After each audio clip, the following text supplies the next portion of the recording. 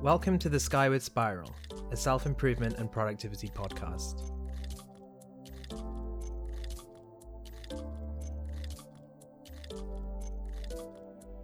I'm David Whitechapel. I'm a fiction writer and content creator, and I'm working on being more productive and efficient with my time and energy. I really enjoy learning about self-improvement and productivity, and always aim to apply the best lessons I learn to my own work and practice. And I'm Brent Harris. I'm a productivity coach, and what I do is I show people how to attain and maintain high-level sustainable productivity. This is something I do in work with my clients and also on different forums such as this one and my YouTube channel. So what are we talking about today, Brent? Yes, indeed. So this episode, I wanted to go by the title of The Story of You. And so reason being, so just a little context for the conversation here. The story of me? No, like literally YOU, the story of you, not yet. I want to talk about the story of David Whitechapel. Yeah, I'm kidding. The story of you, the listener, the story of everyone. Right, because what's been happening recently, I've just noticed that over the course of my life, I'm moving in two distinct directions at any one time. And so one direction is I'm moving towards, say, achievement, accomplishment, success, having the strategy, having the plan, getting it done, really pushing and going as hard as I can. And then what will often happen is I'll hit a certain crest with that kind of motion where it's like, okay, like I'm starting to run out of energy. I'm starting to get on a burnout course. Things are not starting to work so well.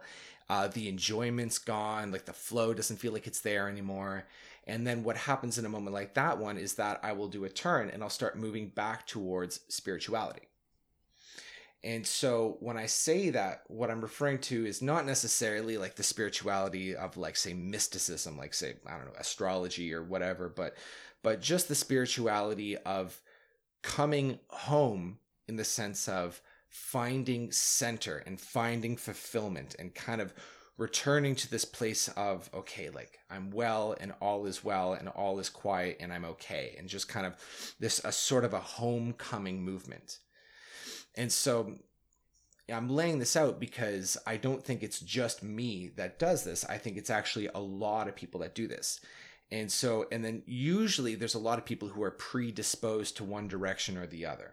So you get people who are just really predisposed towards achievement and accomplishment. And so those people kind of move back and forth between, like, say, being on a like a hot streak and then burnout. And then there's other people who are oriented just towards, say, spirituality. And then, typically it's like a lot of like either like a lot of spiritual insight or, stagnation. And I guess one message that I want to convey in this lesson is that it's important to recognize when either direction is going and to move with it and to allow that direction to happen. In other words, to allow that momentum to happen. So what direction are you talking about there? So presently, I've been on a very intense spiritual homecoming. And so what's been good about that is that I've realized that I have been overly attached to my own story. So for me, in my case, I get back into my spiritual home base is Eckhart Tolle and The Power of Now. And so what I do is like I read The Power of Now, and I also he has like tons and tons of material on YouTube. And so just diving into it and just basking in it. And for anybody who's listening who doesn't know about Eckhart Tolle or The Power of Now, it's just he's a dude who just came into a very sudden, very intense spiritual enlightenment, where he just kind of woke up and he no longer was held down or attached to an idea of himself. And he was able to just exist free of his mind. Like the mind was still there, but no longer sort of trapped or hypnotized, no longer run by his own mind. And he just experienced great bliss and enlightenment, and he's been just teaching about it ever since. And so he put out this book, The Power of Now, which is just one of the most celebrated books on spiritual enlightenment, which is the process of stepping outside of your mind, stepping outside of your own personal story, and stepping deeply into bringing your awareness and attention deeply into the present moment, which is what I want to get into now. Okay, interesting. Can I take a moment just to try and frame this for our general audience of listeners who may be different levels of spirituality, different levels of engagement with this kind of thing? Okay, so the way I think about spirituality and religion and such is that I think that's an important dimension to anyone's life, but it doesn't necessarily have to be filled by what we would think of as typically religious or spiritual. In this case, Eckhart Tolle's book, I don't believe is tied to a particular religion, for example, though it is certainly spiritual. But it can also be filled by philosophy, and that can be to different levels of like a really well-studied, thoroughly researched philosophy or a more simple lifestyle philosophy. And there's always, it's always good to have a sort of philosophical or mindset refuge to go back to frame your world. So to listeners who are spiritual, you'll already understand what Brent is talking about. To listeners who are religious, you should also already understand what Brent is talking about, because it's the same engagement you have with your Bible or your Quran or your Torah or your holy teachings, etc. And to those who are irreligious and not spiritual, I would say it's the same relationship you have to life advice and life teachings that you hold dear, and people who represent those values that you want to follow in your life.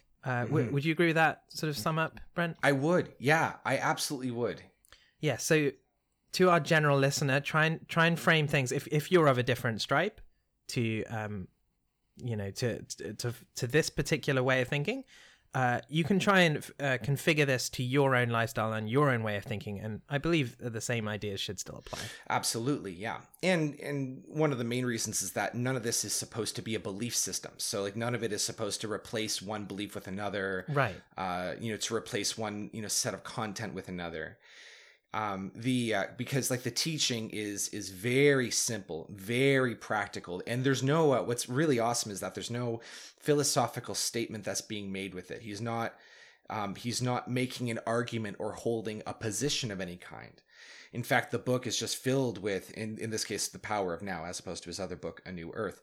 The book is filled with statements that are so obvious that they barely are worth saying, but he says them because we need to bring our attention to this level of obviousness in order to attain the state of freedom that he's talking about. So, for example, one of those statements would be the fact that there's only ever the present moment. It's only now. Because, a person could make a philosophical, spiritual claim like there's no such thing as time. And I think a lot of us have heard people saying that as a concept. Oh, time is an illusion and all that. And maybe an argument can be made in that regard. But what he's saying, and what I think we really should look at, is how literally any past event that has ever happened, the only reality that it contains now is in the form of a memory that we have in our minds. Like if you look around at actual reality right now, you will not see the past anywhere, nor will you see the future. There is no past and future that can be discovered right now. So like one part of it is that like if we ever access, say, the future or the past as a fantasy or a memory, we're doing it in the present moment. That's one part. And then the other part is that just the present moment, when you really bring your attention right into it, so right into now, and just look around, you can see that all there ever is just the now. This really nice, vast, still, quiet now moment. So that's important. And so then we might say, okay, well, like what is the import of it? So like why would we bother looking at the now moment? Because like, you can't see, I'm tapping my imaginary watch. It's like, okay, we got shit to do. There's things to get done, priorities and responsibilities. There's no time to access the present moment because I'm on a mission. I'm in the middle of a story and I've got places to go and I've got a future to get into. But the rub is that if there's no actual future that ever actually comes into reality, and yet we make the future into the most important thing, well, we clearly are set up for some form of misery. And so it becomes, at this point, I think, a very important thing to wake up out of. Would you say? Yeah, this isn't an idea that I've engaged with that much myself, so I'll have to think about it a little bit. But what I do often think about is these sort of negotiations with my future self. And, you know, if you're setting yourself a task to do tomorrow, in a way you're setting that for someone else, and you don't know how that person's going to feel when they realize that that task is on their agenda. And I feel like, yeah, for different people, this affects different people to different levels, I think. But for me, I feel quite variable from one day to the next, and from one moment in time to the next. So I plan around that and have these sort of negotiations with my future self, and essentially negotiations with my past self as well, into how constrained I feel by their wishes, etc. And I think one thing that we've talked about before is about the levels of stress associated with that. You know, how stressed are you by this kind of planning for the future, and is this a source of anxiety, is this a source of freedom, etc. So yeah, I think I understand what you're talking about from that perspective. Well, it's interesting because when we give ourselves something to do, when we give a task for our future self to take care of, I think one thing to look at is that there really is no such thing as the future self. Because, you know, we can say, okay, I'm going to do this tomorrow, but tomorrow always arrives in the form of now. So it's like, say there's something to do that you really don't want to do. Like, say it's you have to like clean your room, and you just really don't want to clean your room, and it's like, okay, I'll do it later. Well, like there's no such thing as later, because all we really have is like this now moment where we are either allowing, or we're either agreeing to or refusing to clean our room. And because we really don't want to, we refuse to.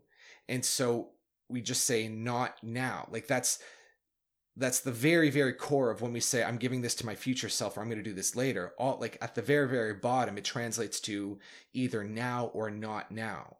And that's why something that we put off, it has this tendency of just cycling right back into our experience again and again and again. And every time it comes in, and every time we say no, it comes back with increasing chagrin and increasing irritation until we arrive at some point where we can't say no anymore because it's just gotten too bad or too late, and now we have to say yes. But in either case, it always just happens within the context of the now. Sure, I think that's difficult as an idea, but I think I understand what you mean. What the interesting thing with the binary of now and not now is, obviously not now is vast, right? It's a vast space of not now. There's a lot of not now. Yeah. But interesting.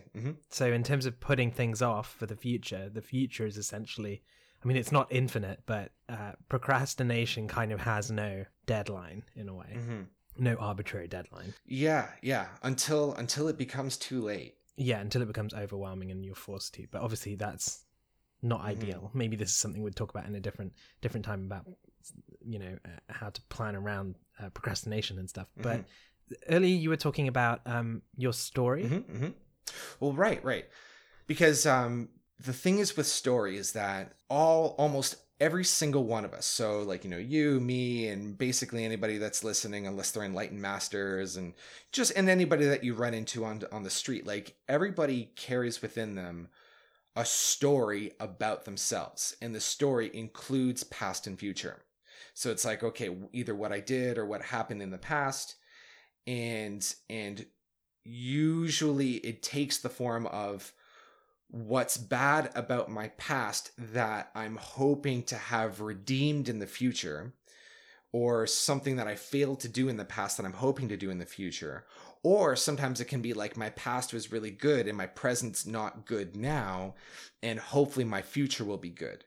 But no matter what, wherever we find ourselves in our story, we find ourselves in this place of things are not how they should be. Things are not yet where they're supposed to be. There's more to be done about myself. There's more to be fixed about myself. There's more to be fixed about my life. There's more to be gotten. There's more to be achieved. And all people feel like they're not actually in a place where they're free to live their lives, but they're trying to arrange their lives. They're trying to get to a theoretical point whereupon they can finally feel okay about themselves. Yeah, I mean, that 100% rings true for me. But are you saying that that's a bad thing? Yes. But I do want those things for myself. Right. And I mean, to be clear, it's good to have things that you're going for. It's good to have goals that you wish to accomplish. And furthermore, like, there's, in all of humanity and every single human being, we're all on our, if you'll forgive me, our skyward spiral. Like, we are all like moving towards our own evolution and our own growth as people. The distinction that I want to make is when we really think, when we really believe that we will only finally be truly well once we get there. That's like, in the basic arithmetic sense, it's a recipe for suffering. To think, I'm not where I should be. Just that sentence by itself, I'm not where I should be, creates unhappiness. And the unhappiness you're talking about is a kind of anxiety and could be, yeah, worry, concern, dissatisfaction. Right. Like, yeah, it could be like and like even just like a low level kind of unease or tension or whatever. It could be really intense. Depends on the severity of the story. So the key is, and this is kind of a central message that I want to convey, and I want to see if this jives with you, David. I want to see if this is something that we might even agree on, which is that it's better to step outside of the grid work of your personal story. I would like you to explain that a little bit more, unwrap that a little bit. Mm-hmm. Sure. So the grid work of the personal story. So what I mean by that is when we look at our lives and we superimpose upon our lives a set of ideas that we are convinced of, that we tell ourselves about how our lives are deficient as they are now, and that there's something wrong with where we are, and there's somewhere else that we ought to be, and the only chance at making it, and in a second I'd like to define what it actually means to make it, but the only chance of actually making it is if we really get our shit together. And so that's why you'll get people say, coming to a podcast like this, which it is self-improvement, right? Where it's like, if I can just improve enough and learn enough about how to be productive and how to get my shit done, then I'll be able to pass through that narrow conduit and I'll be able to get to the promised land in a sense, like in a manner of speaking. Like, I'll be able to get there. And then if I can get there, then my life will have made sense and then I can feel proud of it. But until then, I may not relax and I may not feel good about myself. That's what I mean by the grid work of the personal story. I think it's so interesting that you're proposing this and we're talking about this now, because obviously you are a productivity coach. Right. I know. So the whole emphasis there is on doing more effectively, maximizing your productivity, being your best self, etc. But here you're almost saying drop all of that. Yes, I know. and it's like, so here's the paradox. Here's one of perhaps a lot of upcoming paradoxes. It's that we can only be our most productive when we remove the self-seeking element from the productivity. I'll explain what I mean, but I'm just stopping for the gravity of the statement. Sure. I mean, I don't know how our listeners are finding this, but I'm definitely taking my time to absorb what you're saying and trying to understand it properly. I'm trying to get my head around it, because this is new to me too, really, this way of thinking about it and exactly what you're talking about here. So yeah. Good. Yeah. Well, yeah. So I'll continue. And then, to any of the listeners, if you're kind of, if you're on the fence about this, like, I'm just like Eckhart Tolle, just from before, I'm really endeavoring not to say anything particularly outlandish, but to really point to what from a certain angle is very common sense truth that we might agree on. So just for now, just follow along and I'll see if I can make my case. So So, so productivity, so true productivity is only possible when we can remove the redemption arc from it, when we can remove the self-seeking element from it. Because the problem is that when we are truly convinced that we are, say, I keep using different words, but say marred or flawed or behind or wrong and in need of some correction, when we view ourselves that way, there's a certain need that is created as a result of this belief to get to where we're going. And a lot of us credit that sense of need, that, it's like a fire under my ass, or just like, like this sense of nervousness or fear that drives me. That's what people talk about when they talk about this kind of thing. It's like, that sort of need develops that propels us there. But the problem is that when we adopt a need such as that, there's a disconnect that's created between the mind, the rational mind, and the animal aspect of what we are, the human body piece. Because what happens is, as the mind, we think, so I need to get over there. So what's the quickest and best possible way to get there? What's the most direct route? It's like, I need to wake up at 6 a.m. every morning, and I need to drink water and go for a 5-mile run. I need to meditate and then read a book, and then I need to do 5 hours of this, and then go to bed at 11 p.m. and da da da da. It's like, and then we come up with some sort of perfect day that we're supposed to be running every single day, that if we did it, it would get us there the quickest. So far, so good? Yeah, absolutely. I mean, as just to frame that around my experience in my life, I want to make things, I want to write things, and there's other things I want to do. I want to lose a bit of weight. I want to be healthy, eat healthy. I want to, I have various other hobbies that I try and maintain, and duties, etc. And so I do have an idea of a perfect day in that sense. And, a morning routine, a kind of writing routine, working on all the other stuff, all of that, and just maxing it out kind of thing, being as effective as possible. And I will say it is a source of disappointment and sadness to me that I'm never able to live up to. I've never been able to execute on that level of productivity. And, that's something I was hoping to work on and try and get there. I've never been and the thing that frustrates me is that there's things I can do that don't seem that hard, and I don't seem to do them. And I'm not sure why that is. So carry on. Well, yeah, true. Tell me if I think perhaps you can tell me if I'm using this term correctly, of the Platonic ideal. It's like, this is a Platonic ideal of how I'm supposed to conduct myself and how my day is supposed to go. Is that right?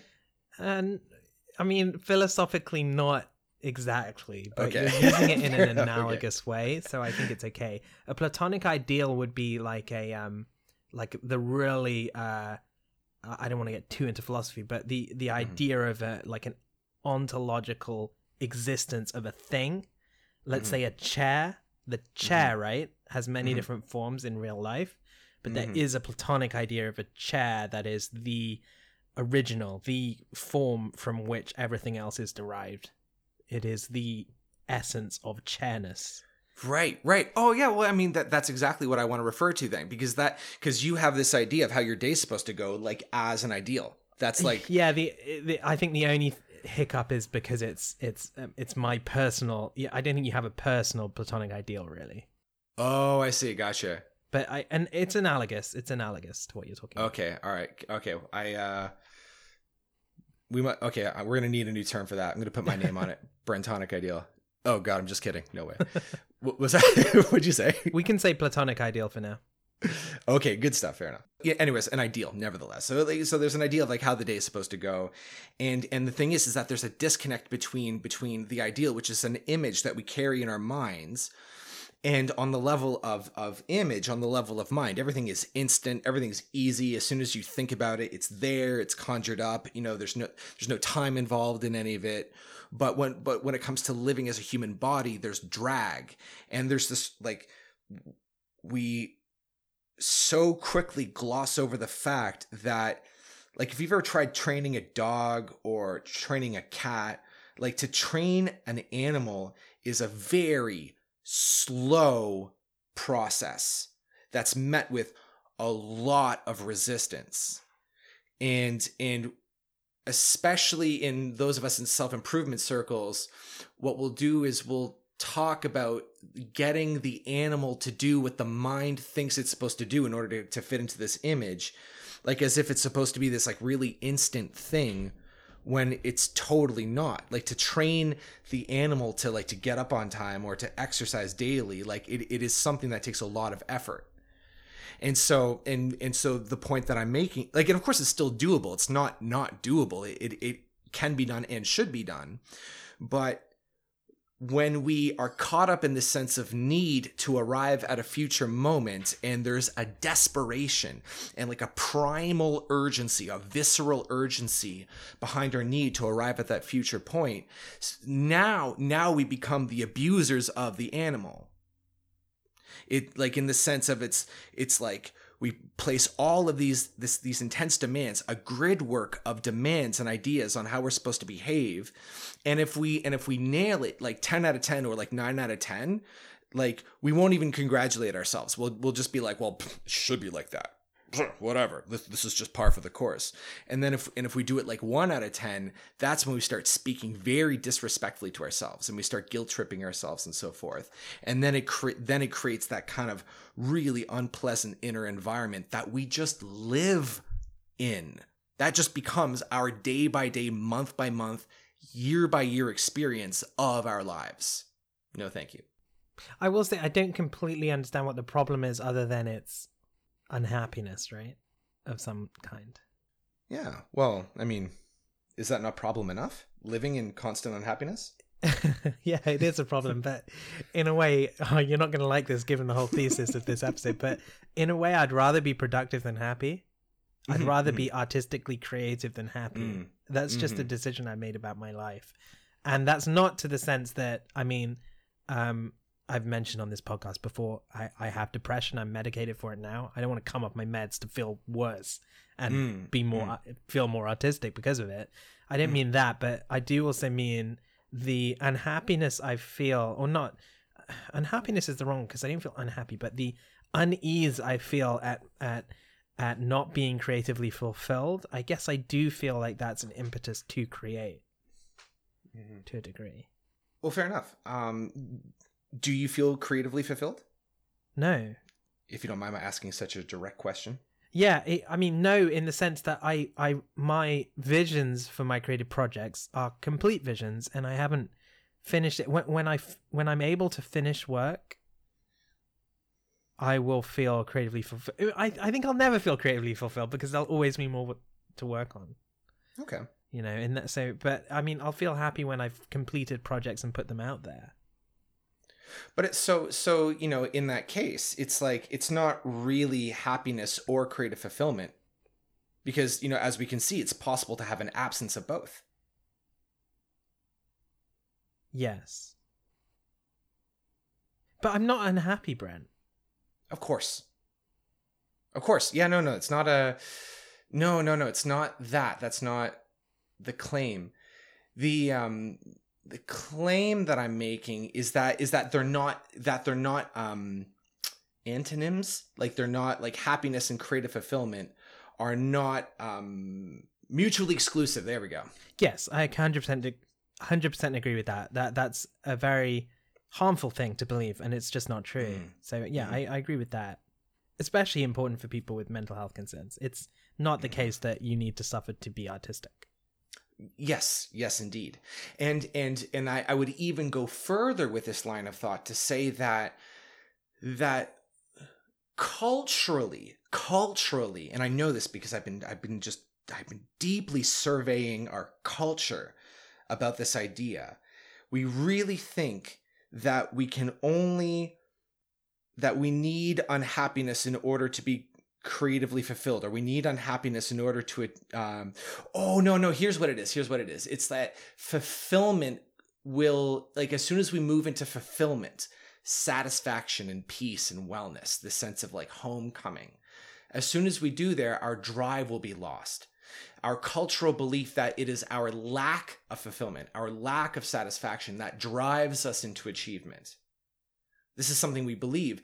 And so the step that I want to take beyond this is that we actually we step into greater creative fulfillment when we access satisfaction now, when we step outside of the personal story, stepping outside of the redemption arc.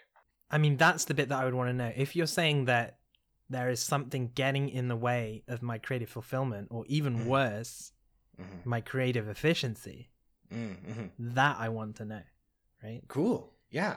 Is that what you're claiming here? Yes. Yeah. And what is that thing? That thing is being locked inside this sense of story. I'd love you to. I still can't quite get my head around it. So if you could revisit that. Sure. So okay, I'll tell you what. I'll boil everything down and kind of see if I can condense it into kind of like a main thing that I'm saying, and that we can kind of parse it out from there. So what I'm saying is that you, me, and everybody, we all live in. We are identified with a story about ourselves. So it's like, okay, here I am. I'm Brent. I'm just chilling, standing here and, doing this episode with you. And you standing? In addition, yeah, I have really? a standing desk. Yeah. Oh, I think it's like it's like a life coach trope. Completely changed my vision of you. I assumed you were just sitting there, and yeah, okay, interesting. I'm sitting, by the way. Okay, fair enough. So here I am standing at my standing desk, and so like, and there's this plain reality about, like, here I am right here, just a human organism in this room, do my thing. And then there's also the story of Brent. It's like my past, my history, my preferences, my goals, my achievements, the failures I'm hoping to avoid, the successes I want to move into. And so all that's the story. And so here's the first major thing that I'm saying, is that the story is just a story, and it's not to be mistaken for reality. In the sense that, just in the plain, obvious sense that you cannot locate your story anywhere. It only exists on the level of information. And what's the danger of treating it as reality? Is that when we start treating it as real, and when we start believing that we truly are the character in the story, as opposed to just simply the character, something that we play as in the story, but we really think that the character of the story is what we are, then we start to feel truly threatened by failure, and we start to we truly believe that there's some essential element of our deepest wellness that can only be possibly found in a potential future moment. That is the success that we're going for. That's in other words, we really, really believe that we are essentially incomplete, and that the remaining puzzle piece is in our future success, and we must get there. Otherwise we won't, and we'll die without it, and it'll be utterly terrible. Okay. I mean, I'm a storyteller, I'm a writer, so I'm trying to understand this as you're talking about story and us being the character in our own story. And it seems to me like what you're saying is that as a character in our own sort of self-authored or self-imagined story, we are waiting for this resolution that never really comes, the sort of final chapter of the book. But day to day, page to page in the book, if you like, we're not at that resolution. And if we view things like that, we're always going to feel unresolved. Is that something like what that's it? That's it. Okay. Yeah, I understand that. What I don't understand or don't appreciate right now is what's so bad about feeling unresolved. I mean, I can tell you something potentially good about it is that it is potentially an impetus to keep working on something, right? Before you reach the peak of a mountain, you know that the peak is there, and you keep heading towards it. Yes, that is there. Yeah, that's an important question. However, as I was saying that, I was just thinking of, the myth of Sisyphus. He's pushing up a rock up a kind of infinite hill and letting it roll down again. So if there is no peak, perhaps it's hard to rationalize the effort. I don't know. Maybe that's irrelevant. Sorry, go on. Yeah. No, I think it is. It's gonna get tied in here. Because it's not exactly that it's bad to believe in your own incompleteness and to feel like there's something wrong with you, or that there's something about you that needs correcting. But it's that we have the option of living our lives from a place of basic freedom. That's kind of on the other side. And the basic freedom, what that means, what that entails, is that we can live from a state of sensed, felt, experienced completeness. There's nothing wrong with me. All is well. And the thing, and what's giving us trouble in this conversation, and what often gives this conversation a kind of trouble, is that we really believe that it's that sense of unease, or that sense of sadness or unhappiness that drives us. And so it can be interpreted that, like, in this message that I'm conveying, it sounds almost like I'm trying to ask you and everybody to not be motivated anymore. Yeah, which is hilarious because you're a productivity coach. Right. And so what I want to say is that you and I and all of us, we come out of the factory motivated. Remember, you wrote this beautiful piece on r/getdisciplined about babies and the learning process about babies. And babies start learning how to crawl and walk and talk with great vigor, great determination, great persistence before they even learn about any of this. They suffer no procrastination issues. And moving into childhood and into our teenage years, like we're intensely creative people, very creative. We come up with different forms of play and dance and song and literature. I understand what you're saying, and something else just clicked with me as well. So you're saying if we can return to that childlike momentum and natural ease of motivation, that would be a good thing. That's exactly so. And the other thing that clicked with me is I was thinking about relationships. I was thinking about dating, right? If you're super anxious around, I'll talk from a man's perspective, a straight man, right? If you're super anxious about meeting women, then it's not going to be good for your interactions with women. However, if you kind of drop your, if you drop your expectations and anxieties about dating, then dating will actually go better for you. Is that a similar analogy? Yes, that's very much what I'm getting at. And it happens in a lot of realms. Like, I think all of us have had the experience of really trying to go for something, whether it's dating success, financial success, or like corporate or whatever it is, where you see somebody just like so easily stepping into success. It's like they don't even need it and they just keep succeeding. Especially, this is particularly so in the dating world, where it's like there's like a really, really very direct relationship between need and success. It's like the less you need it, the more you succeed. Yeah, I mean, dating's slightly different in the sense that there's like the quality of not needing it, of that confidence, is an attractive quality. Whereas in creativity, I don't know if you could necessarily say that not needing to fulfill certain creative desires makes you more creative. I don't think you could necessarily say that. Well, so check this out, because it's like, as kids, just as we mentioned, like we come out creative, like there's nothing that's ever going to take our creative motivation and our desire to move and manifest and achieve and accomplish. Nothing's going to take that from us ever. because it's what we're made out of.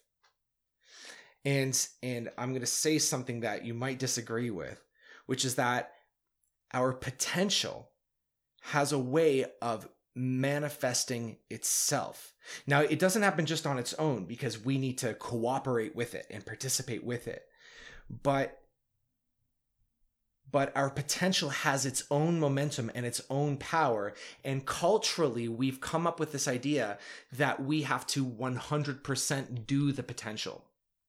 100% make it happen. And then we take it on ourselves and we come up with grid works of what we're supposed to be doing every day and every week and all of our goals and achievements and milestones.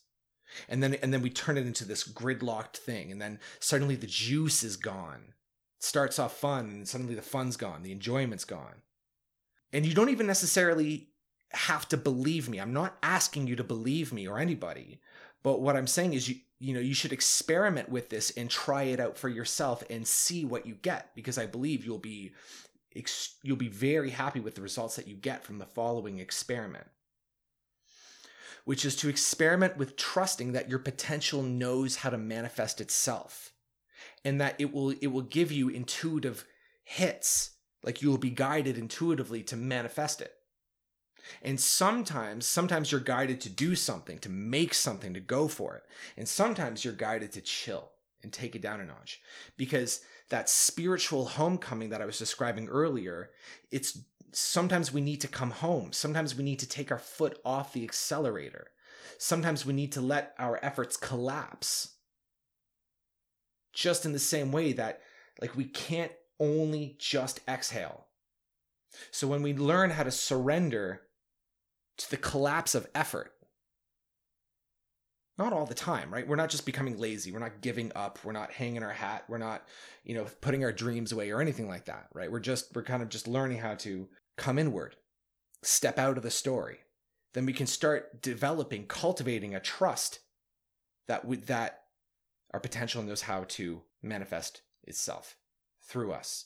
Just like anything else in nature, just like milk in a cow or apples on an apple tree. So you're almost saying that as you become an adult, as you grow older, as you go through more experiences, etc., your channels, if you like, are blocked, a little bit blocked. Yeah. Mm-hmm. And it is possible to just unblock them mentally. By stepping out of the story, yes. Yeah, I think this is a difficult topic, Brent. It's hard to nail this down in words, I think. Mm-hmm. Sure, yeah. Like, so, like to use that example of having a creative block. You have a creative block, right? And like even the image of a creative block suggests that there's like some sort of like something that's trying to be pushed through a pipe that's too small. And there's increasing pressure, increasing force being applied. And a lot of our conventional wisdom says, just keep pushing, just keep pushing. To step outside of the story, and again, temporarily, not forever, temporarily, taking breaks from the story, just enough to remind you that the story is not the deepest reality of what you are. When you do that, when you can really fully step away from it, then what happens is it's like the solution can reveal itself. Because when we're in that kind of tunnel vision mode of writer's block and force and stalemate and blockage, it's so difficult to receive messages. It's so difficult to receive insight or intuitive hits for, hey, maybe it's just not supposed to go this particular way. Or maybe there's some sort of false idea about the creation process that we've bought and started believing that's preventing this from happening that we need to address. It's only possible when we take that backward step. Can you tell us a bit about how this is manifested in your life and your work, etc.? Sure. So in my life, I have a certain number of things that I can do to just maintain things exactly as they are. So I have a certain client base that I see, responsibilities around the home, exercise, diet, things that I've committed to. And, people that, friends that I see like kind of weekly and projects such as this one and like all of that kind of represents like keeping things going as they are. And then I have this other vein of my life where it's moving into expansion, like, growing my business, putting out more content, getting people to subscribe to my email list, by the way, which is, by the way, totally good idea. And you totally should, and so like all of that's there. And so just in my most recent few days, like I've started hitting a block where I just realized it's not fun anymore. And so I've started as I've already mentioned, I've started taking that inward spiritual kind of inward movement. And something has occurred to me, which is that our lives are like, there's an element of our lives that's just given to us, right? Like, sometimes we're in circumstances that are beyond our control, but then there's this other part of our lives where it is what we have created. This is where like choices that we've made for ourselves and choices that we continue to make for ourselves. And there's this element of our lives that is exactly as we choose it. And it's exactly what we've created. And if we start feeling trapped by this creation, or even if for a moment the sense of enjoyment or the fun or the juice is gone, then it should come up as a signal that something needs to be readdressed and changed. And so that's an insight that has occurred to me by making this homecoming movement.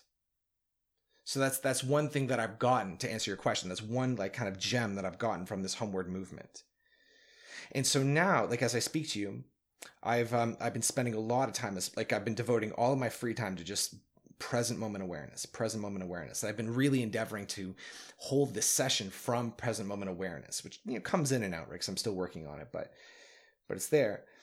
And now, and what's cool about this, I think this will be the real answer to your question, David, is that as I've been stepping out of the grid work of my story, and as I've been keeping a part of myself grounded in present moment awareness, and as I've been, really doing the minimum that I reasonably can in order to keep my life going. So like, it's been totally inward movement. I'm now starting to notice in myself a renewed enthusiasm for creation. And I don't know, like, it's somewhat embryonic. I don't know exactly what form it's going to take, but a lot of projects that I've just kind of left just sort of incomplete, that are just there, I can now see myself returning to them. And now I can return to these products with more vigor, but also more clarity. Because there's always this renewed clarity that comes when you leave something, totally turn away from it, and come back. There's a phoenix metaphor in there somewhere.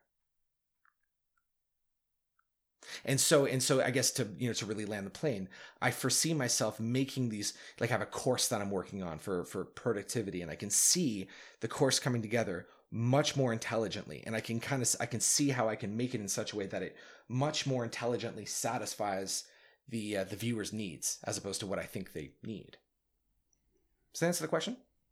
Yeah, I think I have a broader understanding of this whole episode, I suppose. And I do appreciate the idea of reigniting that fire of enthusiasm. Yes. And that's something I would very much like to do myself. I'd like to speak to that just quickly then, because that's a really important idea. Reigniting the passion. Maybe as an experiment, it might be very cool if you were to give yourself as much of a vacation as you possibly can. Now, I totally grant that, like, it's not exactly like you just suddenly pack up and go, but can you totally put down your work, put down your story, and with it, your purpose and your mission? Can you put it down and really step away from it? Step back from the whole endeavor, from the whole project, and give yourself a vacation from the project, from the story, to really come home and to really step out of it, and to do it for a satisfying amount of time.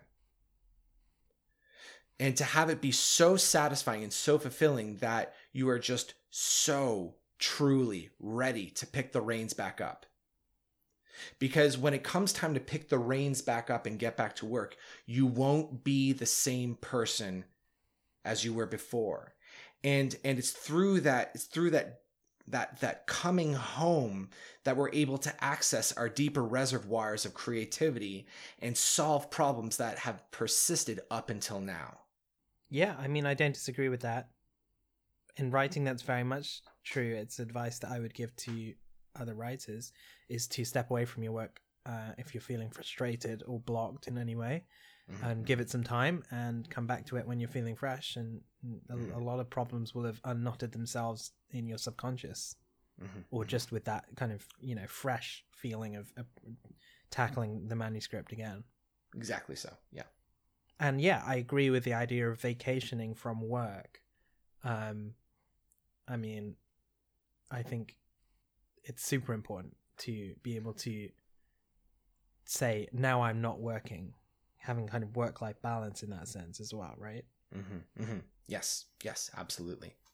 Because what a lot of us do, right, is that we'll take breaks or we'll take weekends from our work, and we're still like working, or we're still on the job, or we feel guilty for not working, and that kind of like the effort that goes into having guilt is actually sort of a strange form of working bereft of productivity. It's just like an exertion of effort without getting anything done. And so, the vacation, the inward movement that I'm talking about is a movement out of productivity, out of guilt, out of the whole thing, stepping entirely out of it for as long as is needed. It's very much like sleep, the function of sleep. Okay, well, I mean, I'm still taking in all these ideas, to be honest, and this one central idea, I guess. Yes. Did you have any concluding thoughts about everything? I don't think so. Maybe what I'll do one more time is I'll just summarize the whole thing to kind of, please do. Yeah, really, really boil it down. Okay, so here we are. So the basic message is to remember to discern between ourselves and our stories about ourselves. And it's very simple. Like the story is the information. The story is past and future. The story is, like the ways in which we're wrong, bad, or incomplete, and what's needed somewhere in the future, or in some cases, like where we had it in the past and no longer have it now, and it's our cross to bear. That some stories kind of take on that tone as well. And so, and all of that, like I'm not saying to not have a story, but what I am saying is to remember that it's just a story, and it's not truly the reality of what we are.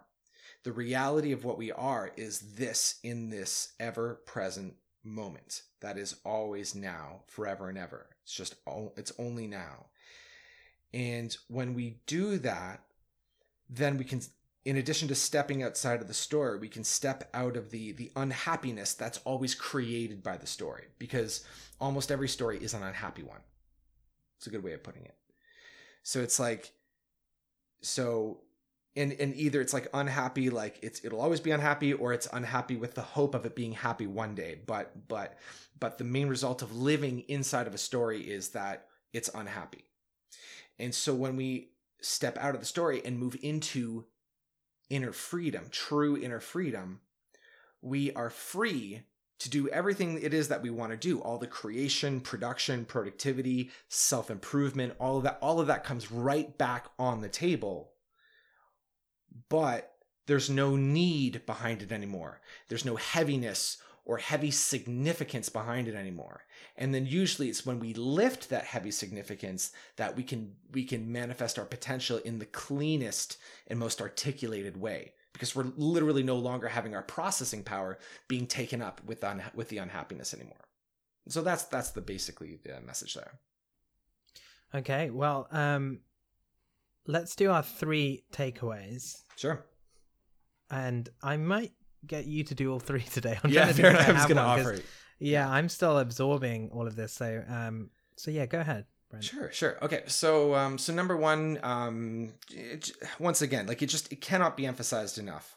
So even if of the 3 takeaways, you only take away 1 of the 3 takeaways, it would be discern between yourself and your story. Clearly see the difference between the 2. So that's number 1. Number 2 is figure out what it is that you are most waiting for. So In other words, what are you hoping to achieve, and why are you hoping to achieve it? What do you think you'll get when you achieve it? And then that thing that you'll get, what's the significance of that? And follow that logic all the way to the end. Because what that will lead to is some kind of like state of wellness that you're waiting for. So become aware of what it is. So number 2 is just become aware of what it is that you're really doing, the real thing that you're looking for in your personal growth journey. And then number 3 is see if that thing can and should be accessed now, right now. And figure out what risks happening if you were to give that to yourself now, that deep, centered wellness. If you can get to the bottom of that, I think that will create a profound effect for yourself and anyone who tries it out. Those are the takeaways. David, what a pleasure it's been. I really enjoyed this. Thank you for getting on this talk with me. Yeah, it's all right. It's a pleasure for me too. I'm thinking to myself, I'm really going to enjoy editing this because I'll get to linger with the ideas longer and really think about them, really gestate them. So absolutely a pleasure for me as well, Brent. I really enjoy this more out there kind of discussion. I want to say to our listeners, if you've kept with us this far, hopefully you were into it. If you weren't following along that well, or if you feel like it was a bit too removed or something, well, you can let us know, and we can work on trying to make it more grounded or whatever in the future. If you did enjoy it and you want to see us talk about more sort of spiritually related things in the future, we'll be happy to do that as well. So you can tell us about that as well. I think there is a big intersection between these kinds of things, spiritual matters and productivity and self-improvement and lifestyle. So 100%. There's a big crossover, and obviously it's something Brent's very interested in, something I'm interested in too. Although I'm a bit more of a skeptic, I think, on some of these things, but I'm still very interested. So let us know your thoughts. Tell us if you enjoyed what we talked about today, if you engaged with it, if what Brent was talking about today really resonated with you and how it resonated with you.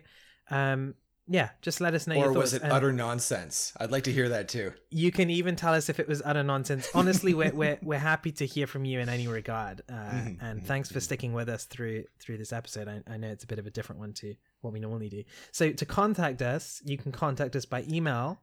We're theskywardspiral@gmail.com. And on Twitter, if you want to tweet at us, we're at skyward_spiral. And if you want to contact me independently, I'm at D.Whitechapel on Twitter. And where can people find you, Brent? And you can get me at Brent the Coach on Twitter, or just email me at hello@brentharris.com. And brentharris.com is your website? I'm going to plug your website that's a little correct. bit. Yeah. And join his mailing list if you like what he's talking about. I'm sure you'll get more of these insights. Definitely. I feel like I've got to, I've got some homework to do. I've got to try this stuff out and see how it fits in with my life. But that was great, Brent. Really appreciate you talking about that. Thank you, David. Always a pleasure. Yeah, and I'll report back in a future episode. I'll try and report back about how I've taken what we talked about today into my own life and if it worked or didn't or whatever. Yeah. And we'll see how that goes. Right on. Okay, great. And thanks for joining us today, and we'll see you next time. All right. Bye-bye.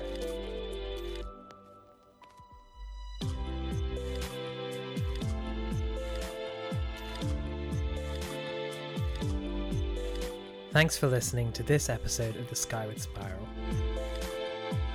This show was edited by myself, and the musical themes are brought to you by Batchberg Music.